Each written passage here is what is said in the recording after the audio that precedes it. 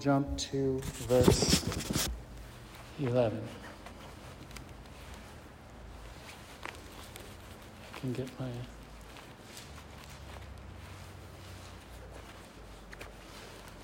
glasses here. All right. Now all the tax collectors and sinners were coming near to listen to him. That is Jesus. And the Pharisees and the scribes were grumbling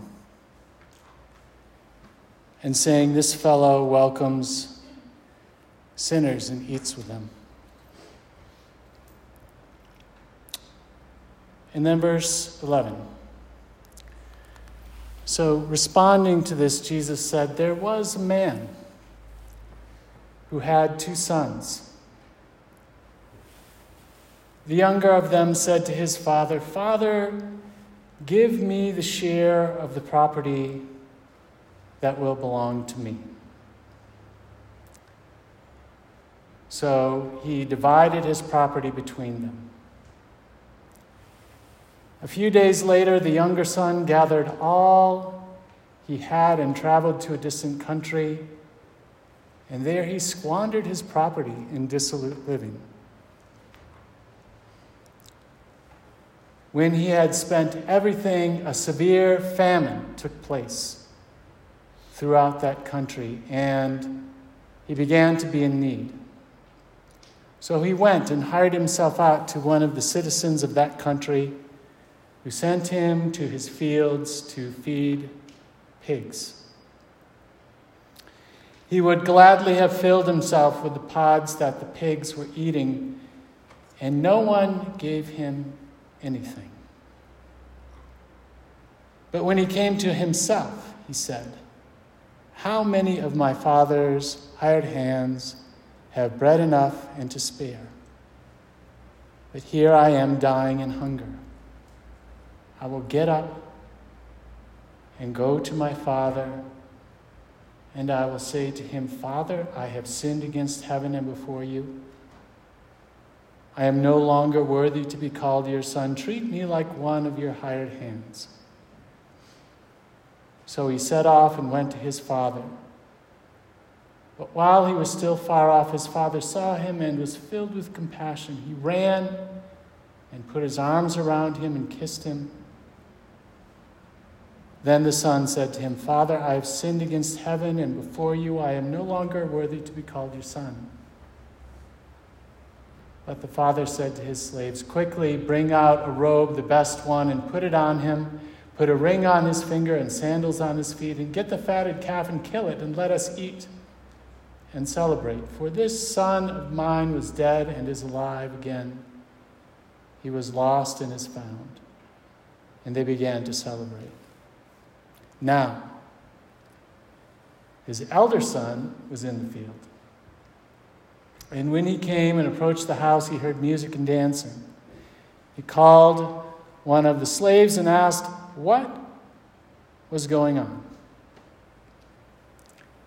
He replied, Your brother has come, and your father has killed the fatted calf because he has got him back safe and sound. Then he became angry and refused to go in. His father came out and began to plead with him. But he answered his father, Listen, for all these years I have been working like a slave for you, and I have never disobeyed your command. Yet you have never given me even a young goat so that I might celebrate with my friends. But when this son of yours came back, who has devoured your property with prostitutes, you killed the fatted calf for him. Then the father said to him, Son, you are always with me, and all that is mine is yours. But we had to celebrate, because this brother of yours was dead and has come to life. He was lost and has been found. The word of God for the people of God. Thanks be to God. So when I say the word grace, what comes to mind for you? The word grace. Philippa Grace. Yes. This is all about you. So yes. So Pippa Grace comes to mind. What else comes to mind with the word grace?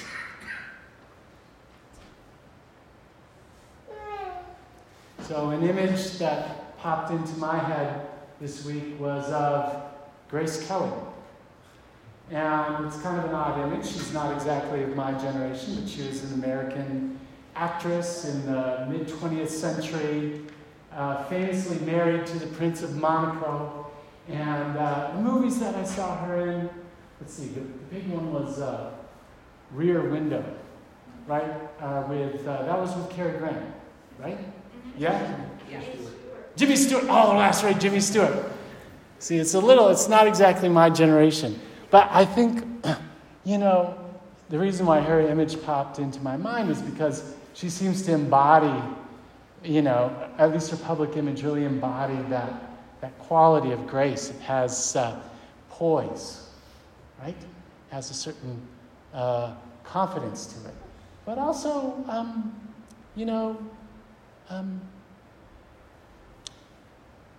welcome, playful, right? Has a certain light quality to it. Maybe there are other images that come to your mind, maybe of artists, of dance, or in music we have grace notes, right? These little flourishes that give the music an extra special something. Maybe it's something that sometimes grace notes are improvised, right? Yeah. And so there needs to be a certain confidence and facility with the music. Perhaps images from nature might call to mind grace.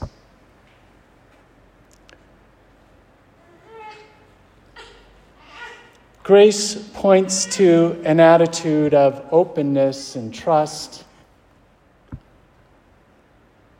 curiosity, confidence.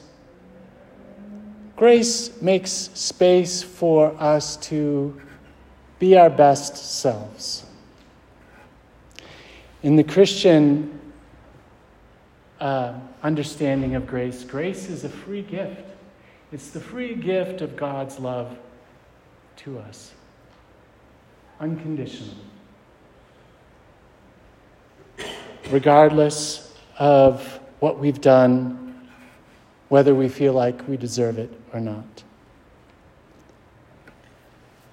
And when I think we all can agree that a little more grace in our lives would be welcome. Who of you would not welcome more grace in your life?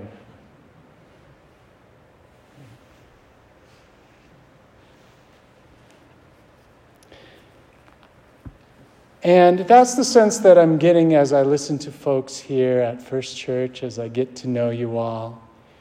That reflecting back together on the recent past, or even on years gone by, reflecting back together on this time of COVID that we've all gone through. When sometimes we haven't been our best selves, right? I mean, many of us have probably seen the videos of people, adult human beings, throwing tantrums in the grocery store over masks or on an airplane, right? We haven't always been our best selves. And a little more grace would be welcome. And my message for us, I think God's message for us this morning, is that we can learn to extend grace to each other. We can be instruments of God's grace. We can find more grace in our lives by being gracious people. And our story today has a few things to say about that. So let's talk about getting to grace. Our story this morning is commonly known as the parable of the prodigal son. It could also be understood as the parable of the Father's grace, because really, the prodigal son isn't the central figure to the story. It's the Father. And there are two particular grace moments in the story that I want us to pay attention to. The first one is the Father's interaction with the younger son, and the second one is the Father's interaction with the older son. And the Father extends grace to both of his children, but in very different ways. So that's one thing that we can learn about grace. Grace sees the individual in front of you, right? God's grace is tailored perfectly to each one of us, because each one of us is different and has different needs. And so the Father, in interacting with these two sons, shows two very different sides of grace. The younger son comes to the Father and asks for his share of the inheritance. And how does the Father respond?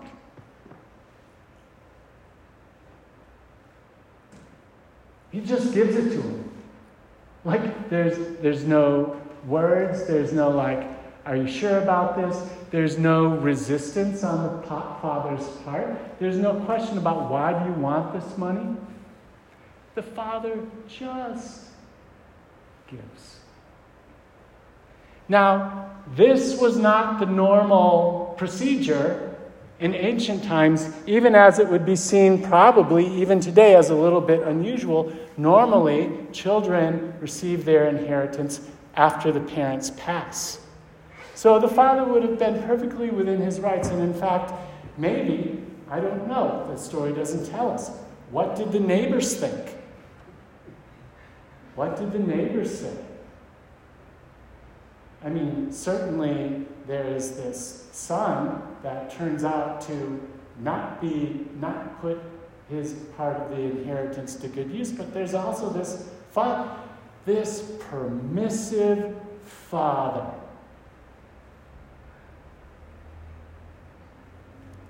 who would do something as irresponsible as give away half the legacy before he's even in the grave.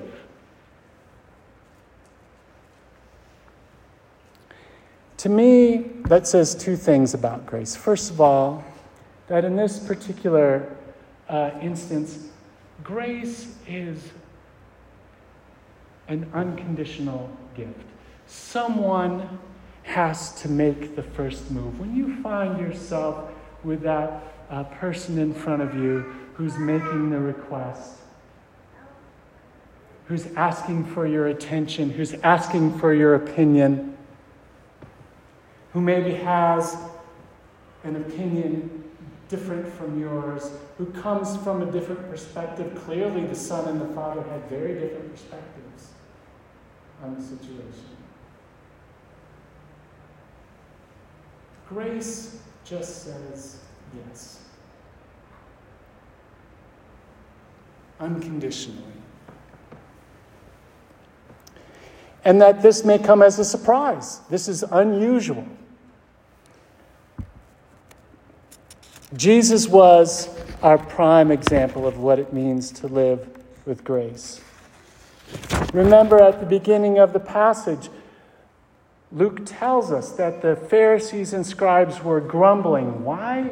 Because he eats with tax collectors and sinners and welcomes them.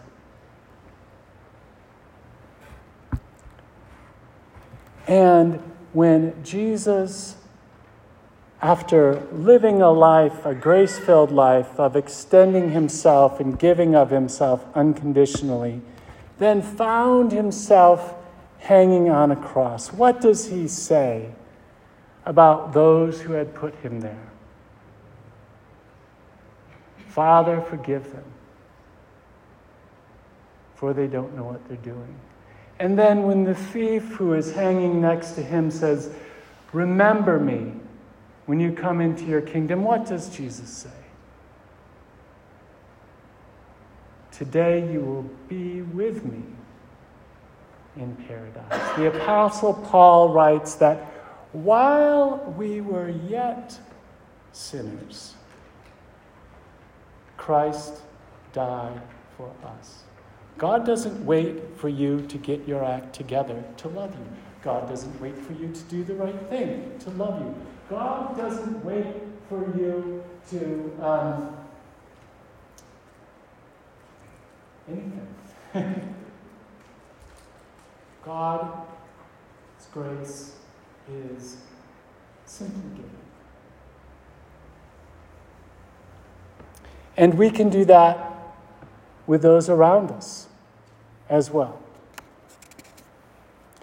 God embraces our imperfection. Can we do that with each other? That's the question. Can we embrace the one who has the wrong opinion? Can we embrace the one who has the wrong idea? Can we embrace the one who says something that offends us?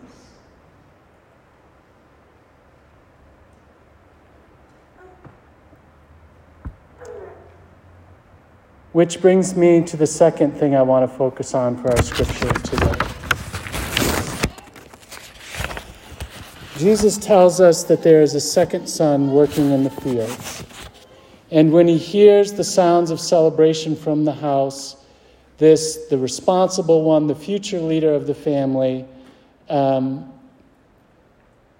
calls his father out. When he learns that his father has killed the fatted calf to celebrate the return of his good-for-nothing younger brother. In fact, he doesn't even call him his brother. When he confronts his father, he says, your son. Maybe some of you have recognized that sort of language. Maybe sometimes that you've overheard that. I mean, I'm sure it wouldn't happen in any of the families represented here. But I've heard it said. I've heard sometimes people say, your mother. Right? Your son has squandered property with prostitutes. And you have never even given me a young goat so that I might celebrate with my friends. This is not fair. Everyone knows that good behavior is rewarded and bad behavior is what? And you did just the opposite. Have you ever felt that way? Offended. That is what this son, that is the energy that this son brings to his father. And he is right. He is sure he is right. Have any of you ever had a conversation with someone who was sure that they were right? Have any of you ever been sure that I am right? Not here. And how does the father respond with grace to this son? Son, you are always with me. So this has a double meaning here. The first meaning, the surface meaning, is simply that the graceful response is to agree. I am right. Yes, you are right. You are right, my responsible son. You are always with me. Yes, you are right. I'm suggesting for you, if you ever find yourself in that situation, to try that. I mean, it may seem, unnatural, it may seem awkward, but when you are confronted with someone who is sure that they are right, is there some piece of what they're saying that you can say, you know what, you're right? Can you imagine how disarming that would be? What? You're agreeing with me? But you're of the wrong political party. You're messing with my head right now. Cut it out. You're right, my son, you are always with me. But there's a deeper theological meaning to what's going on here too. The Father is saying to us, you are always with me. Nothing you can do, nothing you can say, nowhere you can go will separate you from my love. And you know what? That's true for you, older son, and that is true for your brother as well. You are always with me. So, here's my point.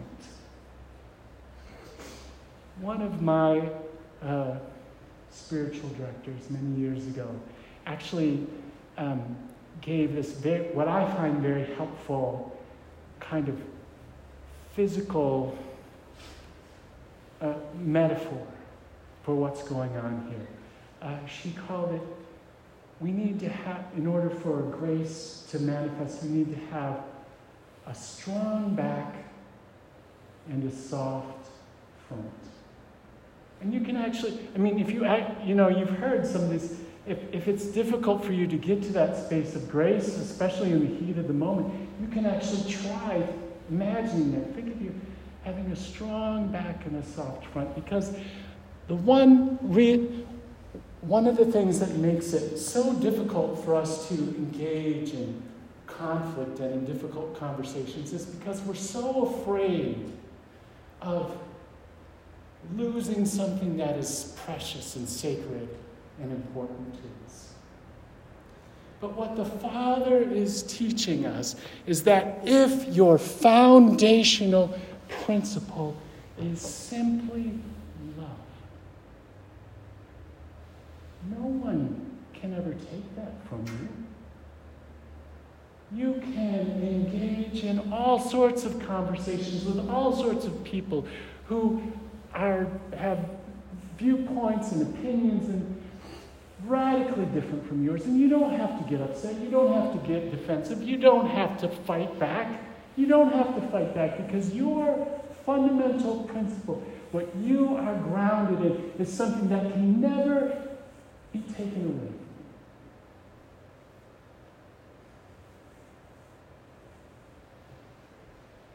While we were yet sinners, Christ died for us.